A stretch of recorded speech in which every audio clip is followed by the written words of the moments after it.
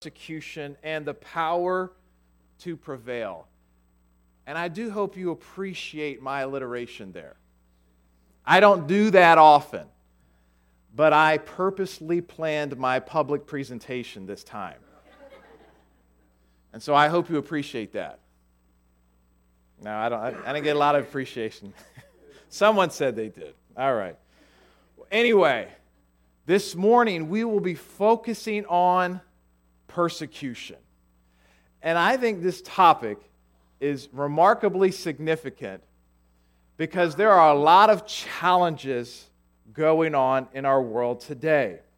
And I think it is important that the church think biblically about persecution. So before we dive into our passage, I want to give 3 principles that will help us to calibrate our thinking about persecution before we read our passage. The first is this: persecution is certain. Persecution is certain. Sometimes we have this mistaken belief that persecution is really only for other parts of the world. In our passage today, we're going to read that, quote, we are destined for persecution. You say, well, destined by whom? Destined by God for persecution. Now, God is not the direct cause of persecution, just like He's not the direct cause of evil in the world, but He does allow persecution in the world, and He uses it for His purposes. We live in a fallen world, and if you live for Christ, you will experience persecution in some measure. 2 Timothy 3:12 says, indeed, all who desire to live a godly life in Christ Jesus will be persecuted. Do you believe that Bible verse? I think that's pretty categorical, isn't it? Our nation, of course, has a rich Christian heritage, and our founders brilliantly established religious liberty, which is why we do experience a lot less persecution than, say, other parts of the world. But even in America, you will experience persecution if you live for Christ. You will not experience persecution if you never identify yourself as a Christian, right? But then you have to ask yourself, am I really a Christian if I never want to identify myself that way? So the first principle is that persecution is certain. Second is that there are different levels of persecution. There are different levels of persecution. A lot of times when we think of persecution, our mind goes to martyrdom, right?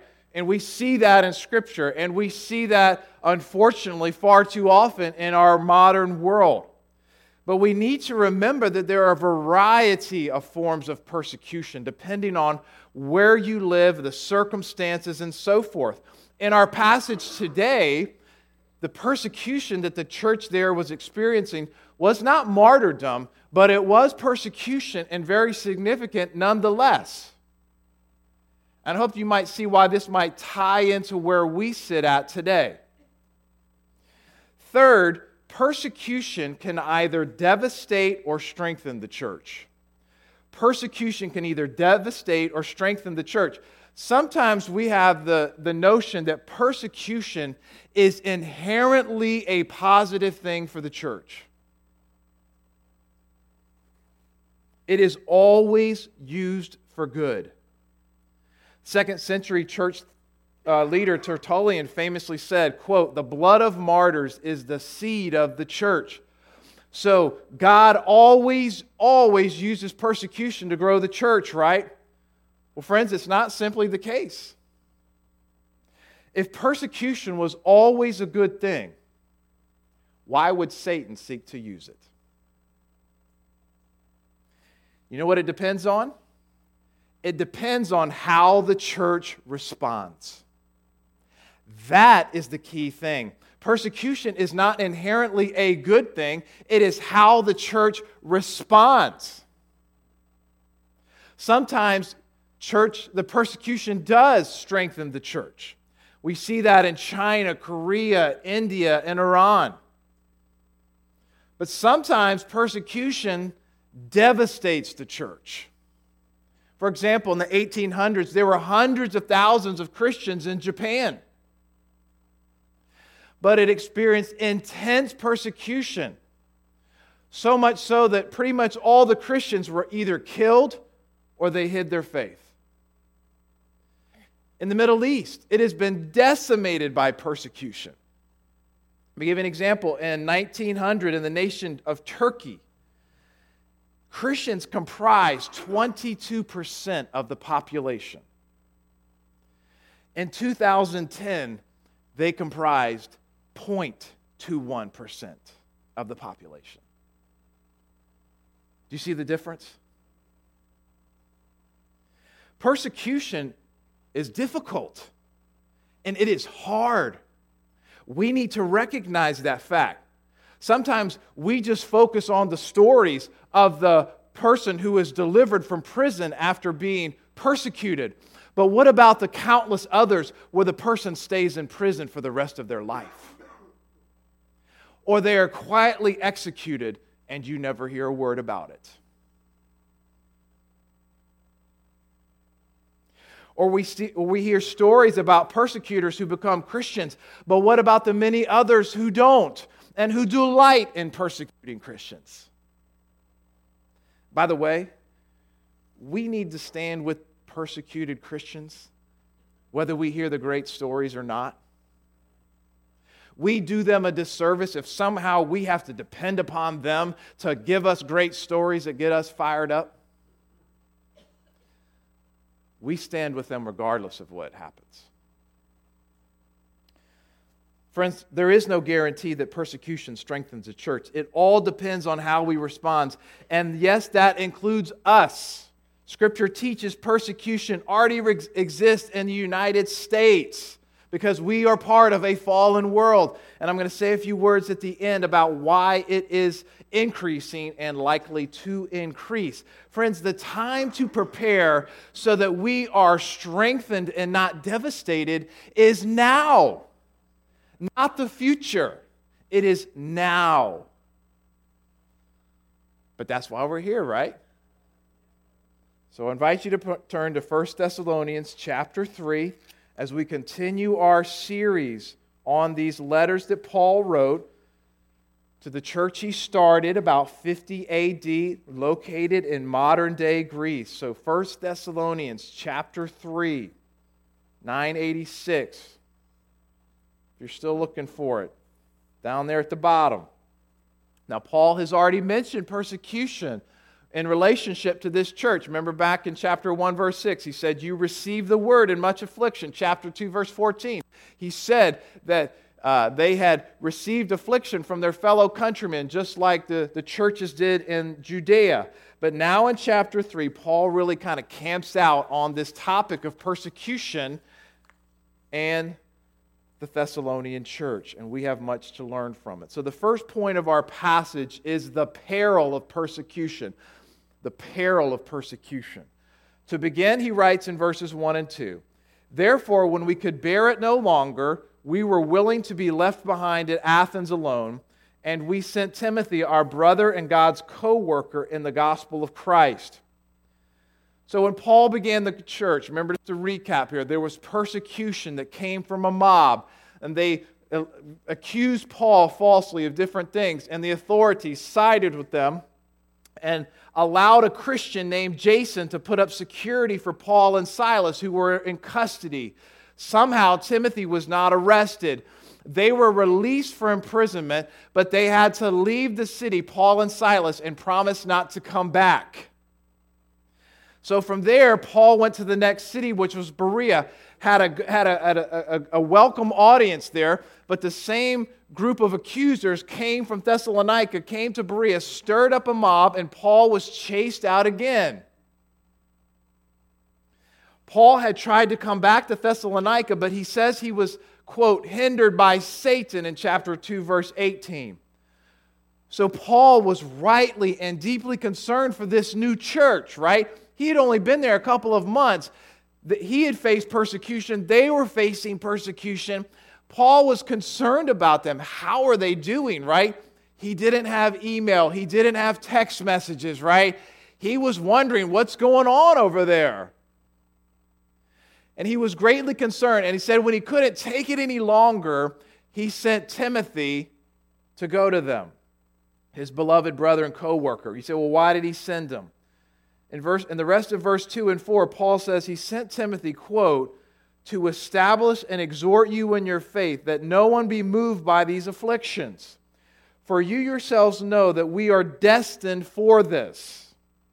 For when we were with you, we kept telling you beforehand that we were to suffer affliction just as it has come to pass, and just as you know.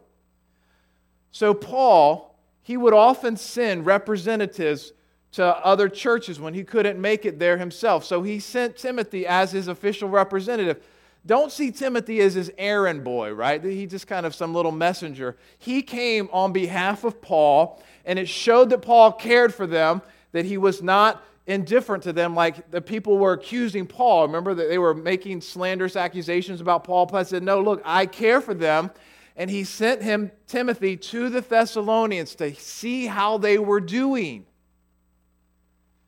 And he wanted to know how they were doing with a little bit more depth than that, right? Not just how the Thessalonian Yankees were looking in spring training, right? There was a little more to his catching up with them. He wanted to know how were they doing in their faith, right?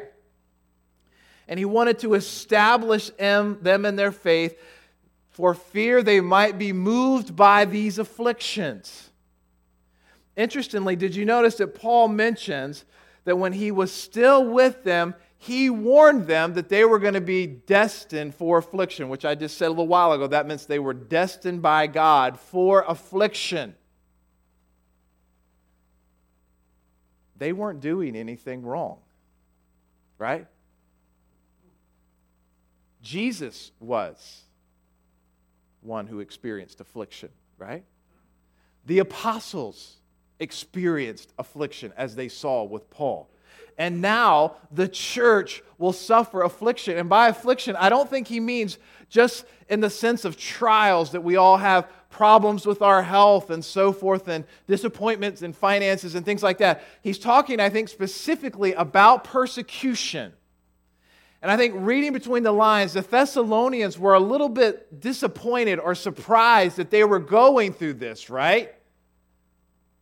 Paul reminds them, I told you in advance that you would experience these things. Now you might wonder, what were they going through? What kind of persecution were the Thessalonians experiencing? Let me sketch out what may have been happening there. Said before that the Thessalonians, like pretty much everybody else in the Roman Empire, they were polytheists. They worshiped the pantheon of the Greek gods as well as the Egyptian gods. They also worshiped the Roman emperor as a divine being. Citizens were often expected to participate in these local religious practices and festivals. In fact, it was expected you to do so much they would give you money. The government would give you money to make sure that you participated in these religious festivals. There wasn't this kind of separation of church and state that we experienced. You were expected to participate. So now when Paul and his team arrived, they preached this monumentally different message than what these polytheists were hearing. In particular, it was unique to hear that there was a personal creator God, did you get that? Who will have a relationship with you. It was also unique to hear that salvation was a matter of grace. God's grace that He gave on the cross of Christ. It wasn't a matter of human works. It wasn't a matter of us working to reach God. God did the work for us. We receive it by grace. So therefore, we can have an assurance of eternal life. So when a lot of these people heard this message, they said, this is good news. forget all of this polytheistic stuff and running around with all these sacrifices and rituals and never knowing if you're going to go to heaven or not.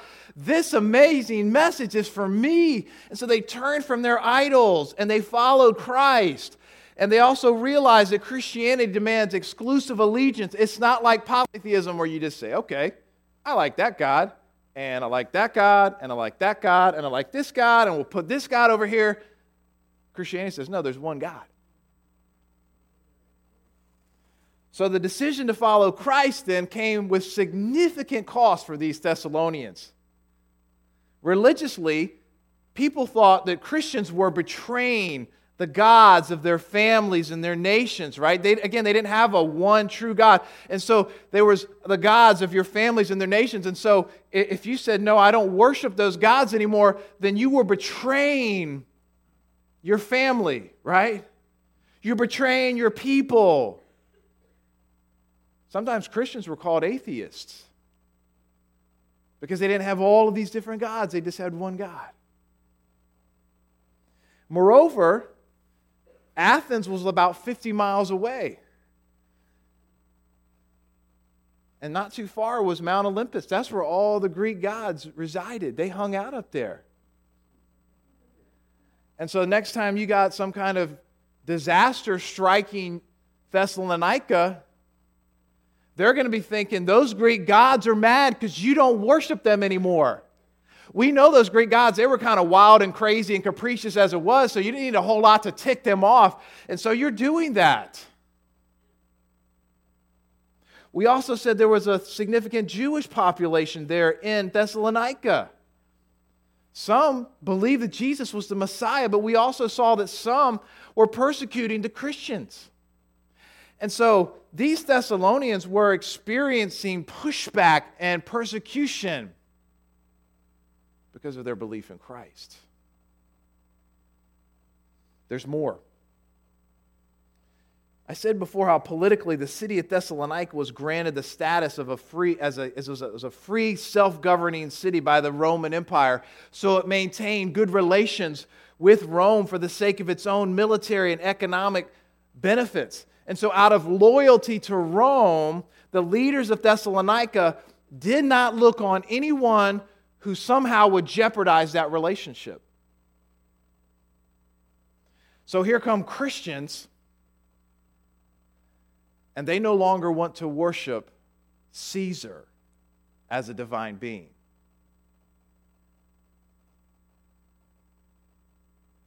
Word might get back to Rome about that. They weren't happy. And so there would be a lot of pressure on Christians. Okay, you can have Jesus, but still make sure you worship Caesar as God. So they faced a lot of consequences. One writer describes these difficulties this way. He says, quote, their alienation from unbelieving family members and friends, the curtailment of their opportunities to maintain, let alone to improve their current economic and social status, the restriction of their access to the city's political and social institutions, and their constant subjection to harassment and public insults. So while the church in Thessalonica, they weren't experiencing martyrdom, they still faced a lot of persecution. And so Paul, knowing all this stuff, was concerned. How are they doing? This church is less than 6 months old. So in verse 5, Paul writes, for this reason, when I could bear it no longer, I sent to learn about your faith, for fear that somehow the tempter had tempted you and our labor would be in vain. Did you see how Paul recognizes the role of Satan in persecution? He was concerned that Paul's ministry could be in vain. If you remember back in chapter 2, that's what Paul said, that his ministry was not in vain, that it produced results, that it was successful. But here, Paul recognizes that there is that possibility that this persecution could undo all of his work there. Persecution, friends, can be devastating. So Paul calls Satan the tempter. Did you catch that? He calls him the tempter. Now, when we think of temptation, we often think of choosing something kind of out of an illicit desire, lust or gluttony or something like that. And certainly that's true, but biblically speaking, temptation covers all sin. That's why Jesus tells us to pray every day, lead us not into temptation, but deliver us from evil. In fact, that last phrase, deliver us from evil, is better translated, deliver us from the evil one, Satan. Because Satan tempts people in a variety of ways. And you know what his end goal always is to drive someone to the point through a variety of means, and persecutions is one of those means, to get someone to deny the faith. In Mark 4, Jesus told that parable of the sower. You remember that parable, very famous parable? Jesus talks about a man walking around, he's throwing seeds on the ground. Different types of ground that the seed falls into represents different types of soil, right? Human hearts, and the seed is the gospel. And in one of those seeds, it's the rocky ground, and when the seed lands there, it has this quick little jump up of life, but then it's destroyed by the sun. And Jesus says in verses 16 and 17, explaining that, these are the ones sown on rocky ground, the ones who, when they hear the word, immediately receive it with joy. And they have no root in themselves, but endure for a while. Then when tribulation or persecution arises on account of the word, immediately they fall away. Did you catch that? So Satan can use persecution to cause the gospel to wither away in someone's heart. Friends, do you see the peril of persecution? So Paul's saying, what's going on?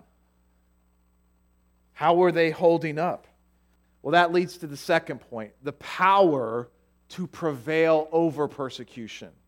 The power to prevail over persecution. So after Paul sent Timothy to them, Timothy comes and he gives this report back to Paul, who is now at the city of Corinth. So it says in verses 6 to 10 these words, "But now that Timothy has come to us from you and has brought us the good news of your faith and love, and reported that you always remember us kindly and long to see us as we long to see you, for this reason, brothers, in all our distress and affliction, we have been comforted about you through your faith.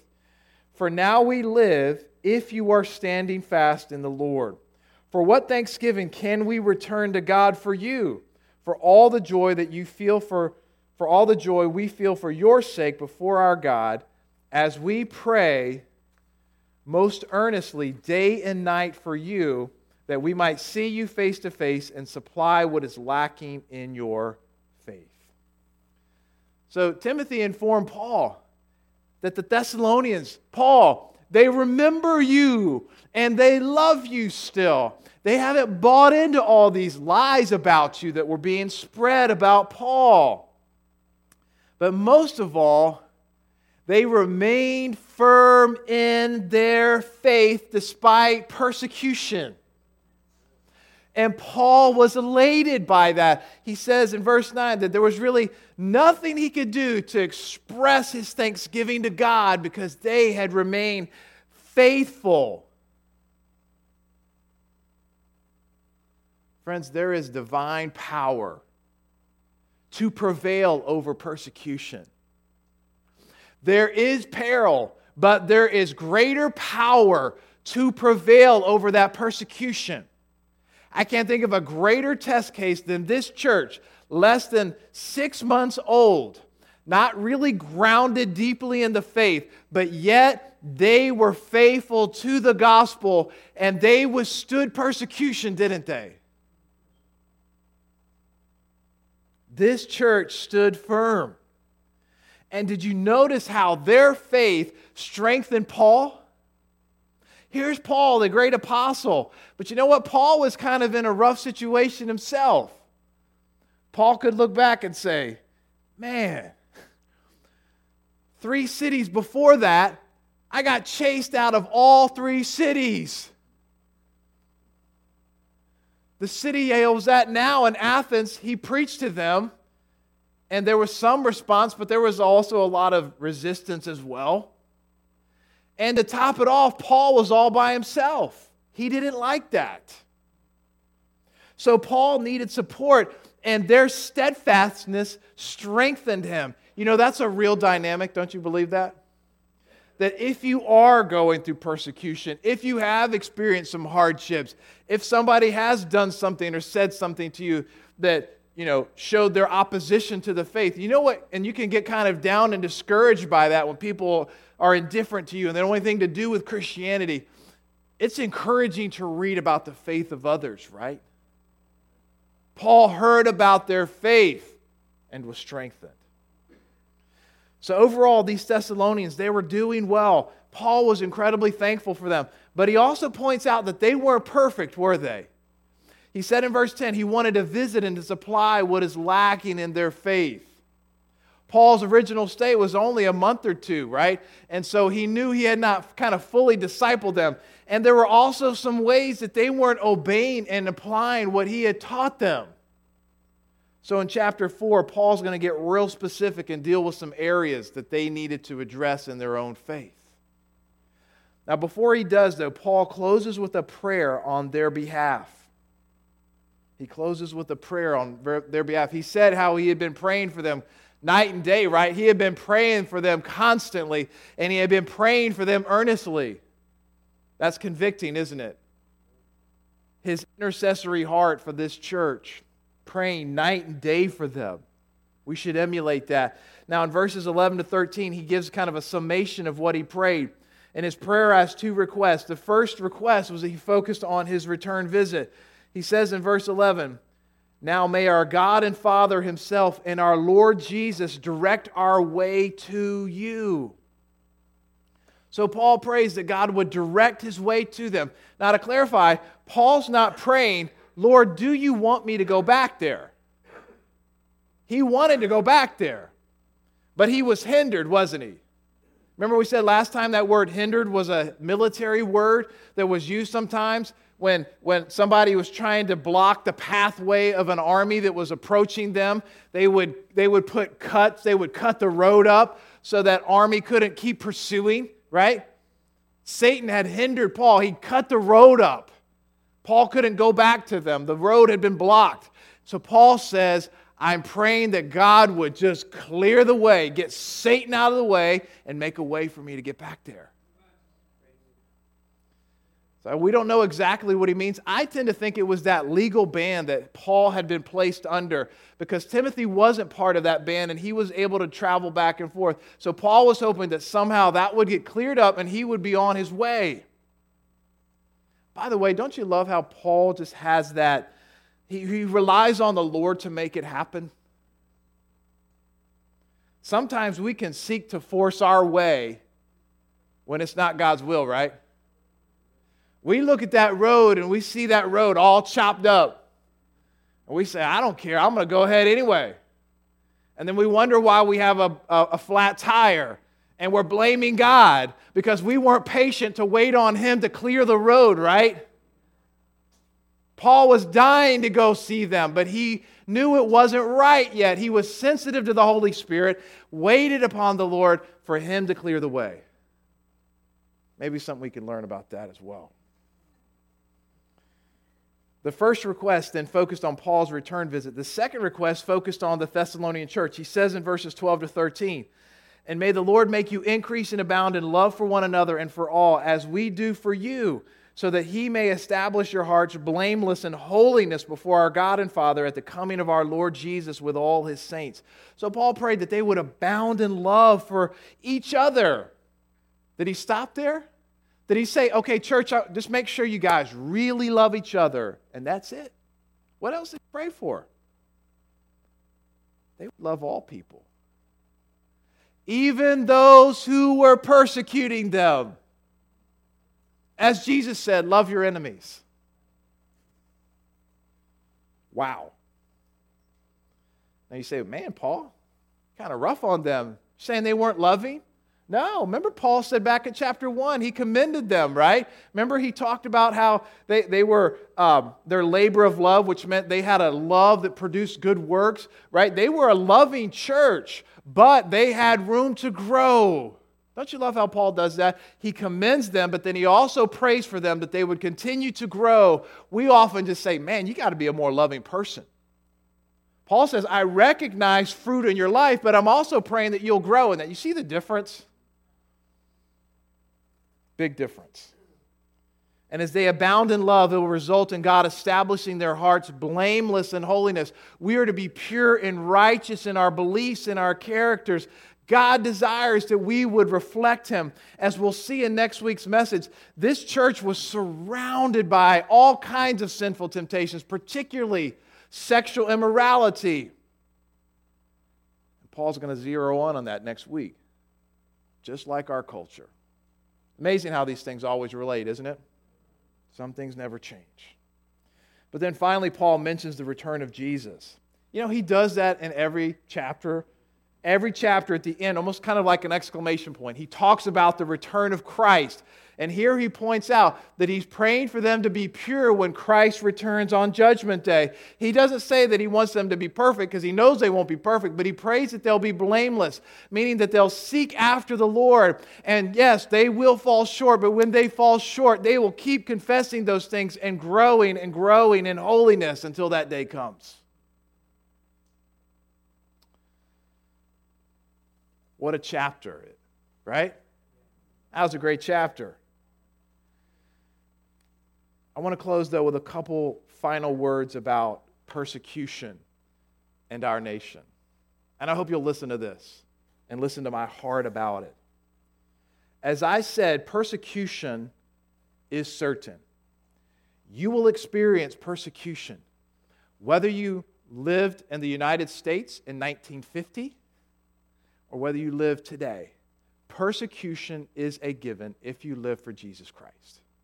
You will always experience comments, pushback by friends, family member, jobs, so forth, and so on. But people often want to bring up, will persecution increase in this nation? I'm the first to say only God knows the future. So I am not some sort of authority. But I will say that there are many signs that point to greater persecution in the days ahead. Why is that? Well, the media and universities are the primary shapers of culture and what we think about. They are the primary shapers, and they often display, not always, but often display an ignorance, an intolerance, and even a hostility toward Christianity. My words are not alarmist rhetoric. Your head would have to be buried in the sand not to see that. It's been well borne out with different research and so forth. Moreover, the defining cultural issue has become the clash between sexual liberty and religious liberty. It has become the defining sort of cultural issue of our day. Progressive sexual liberty and religious liberty, where there are differences about that progressive sexual liberty and the fundamental rights of Christians and other faith groups to hold to those beliefs without persecution. There are increasing calls, increasing legislature to impose a progressive view of human sexuality on society, even at the expense of religious belief. And there are not a lot of overtures of compromise about how these things might be worked out. Rather, the choice is simple: comply or face the consequences. There are those who have already lost their jobs. For example, Atlanta Fire Chief Kevin Cochran, long distinguished career, lost his job for writing a Bible study geared for men at his church. It was 162 pages. It had 6 pages that were devoted to discuss biblical sexuality, he lost his job. For others, they face legal ramifications such as fines or even jail time for refusing to offer their services that might violate their conscience. Bakers, florists, photographers have already experienced these things for a refusal not to service the customer in general, but about one specific area, participating in a same-sex wedding ceremony where their consciences would be violated because of their well-established religious beliefs. Other situations require you to accept progressive norms that might violate your conscience, such as using a restroom or a changing area with someone of the opposite biological sex. Even in our public schools, this is increasingly being implemented.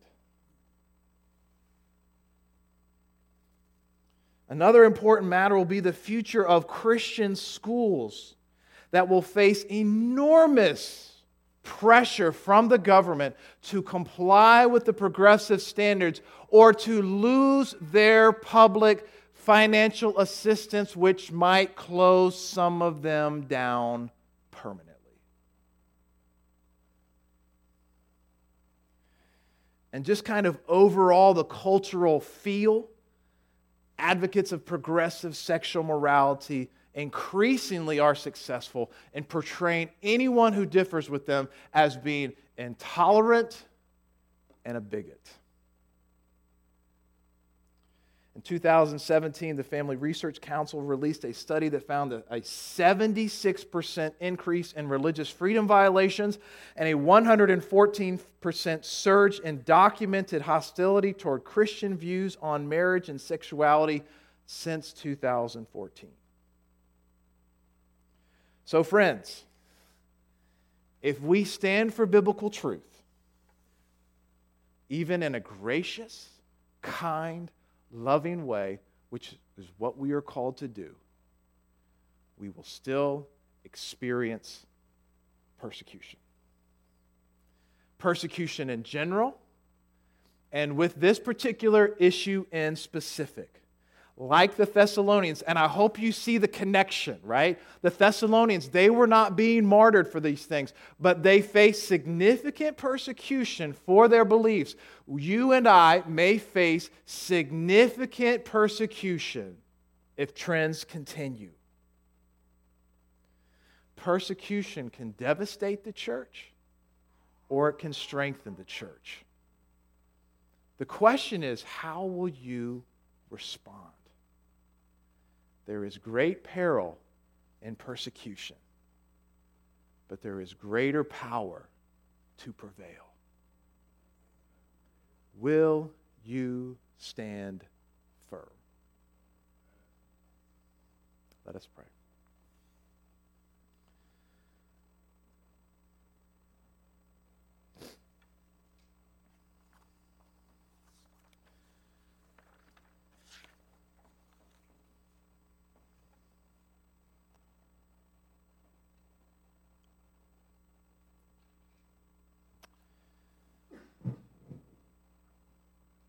Lord, we thank you for these words we have heard this morning. Thank you for the sober reminder about the peril of persecution. We pray that we would not glamorize it as if it's an inherently good thing, as we minimize what our brothers and sisters sometimes experience in different places. That we think, oh, that's great, the church will grow. Lord, help us to be faithful in standing with them, knowing that it is hard and difficult. Let us recognize the peril of persecution. But Lord, we also want to recognize the power to prevail. Greater is He who is in us than he who is in the world. And Lord, we confess that we are more than conquerors through Christ Jesus. We pray that we would stand firm for you. that persecution that we face, whether on a more minor scale or whether trends continue to intensify in this nation, that we would be found faithful. We know that really the bottom line is how we respond. This Thessalonian church was an infant church, but yet they were faithful. Help us to be found faithful. We have all the resources we need by your word and by your Spirit. So, Lord, help us to be found faithful. And, Lord, I also pray, as we spoke of earlier, that glorious gospel, that good news that Paul and his team shared with them, that just sounded so good to those hearers. I pray for someone here today who maybe has never embraced Christ as their own personal Lord and Savior, that they would realize that maybe they have been chasing after the wrong thing that won't satisfy, or trying to have enough good works to make you satisfied, Lord, that the good would outweigh the bad. Lord, may they realize that, Lord, you paid for it all on the cross, and that today they would receive your grace, become followers of Christ, even if they might be destined for affliction. It is all worth it because of the great glory of knowing you. We thank you and we praise you for this word here this morning. It's in Jesus' name we ask this. And all God's people said, amen.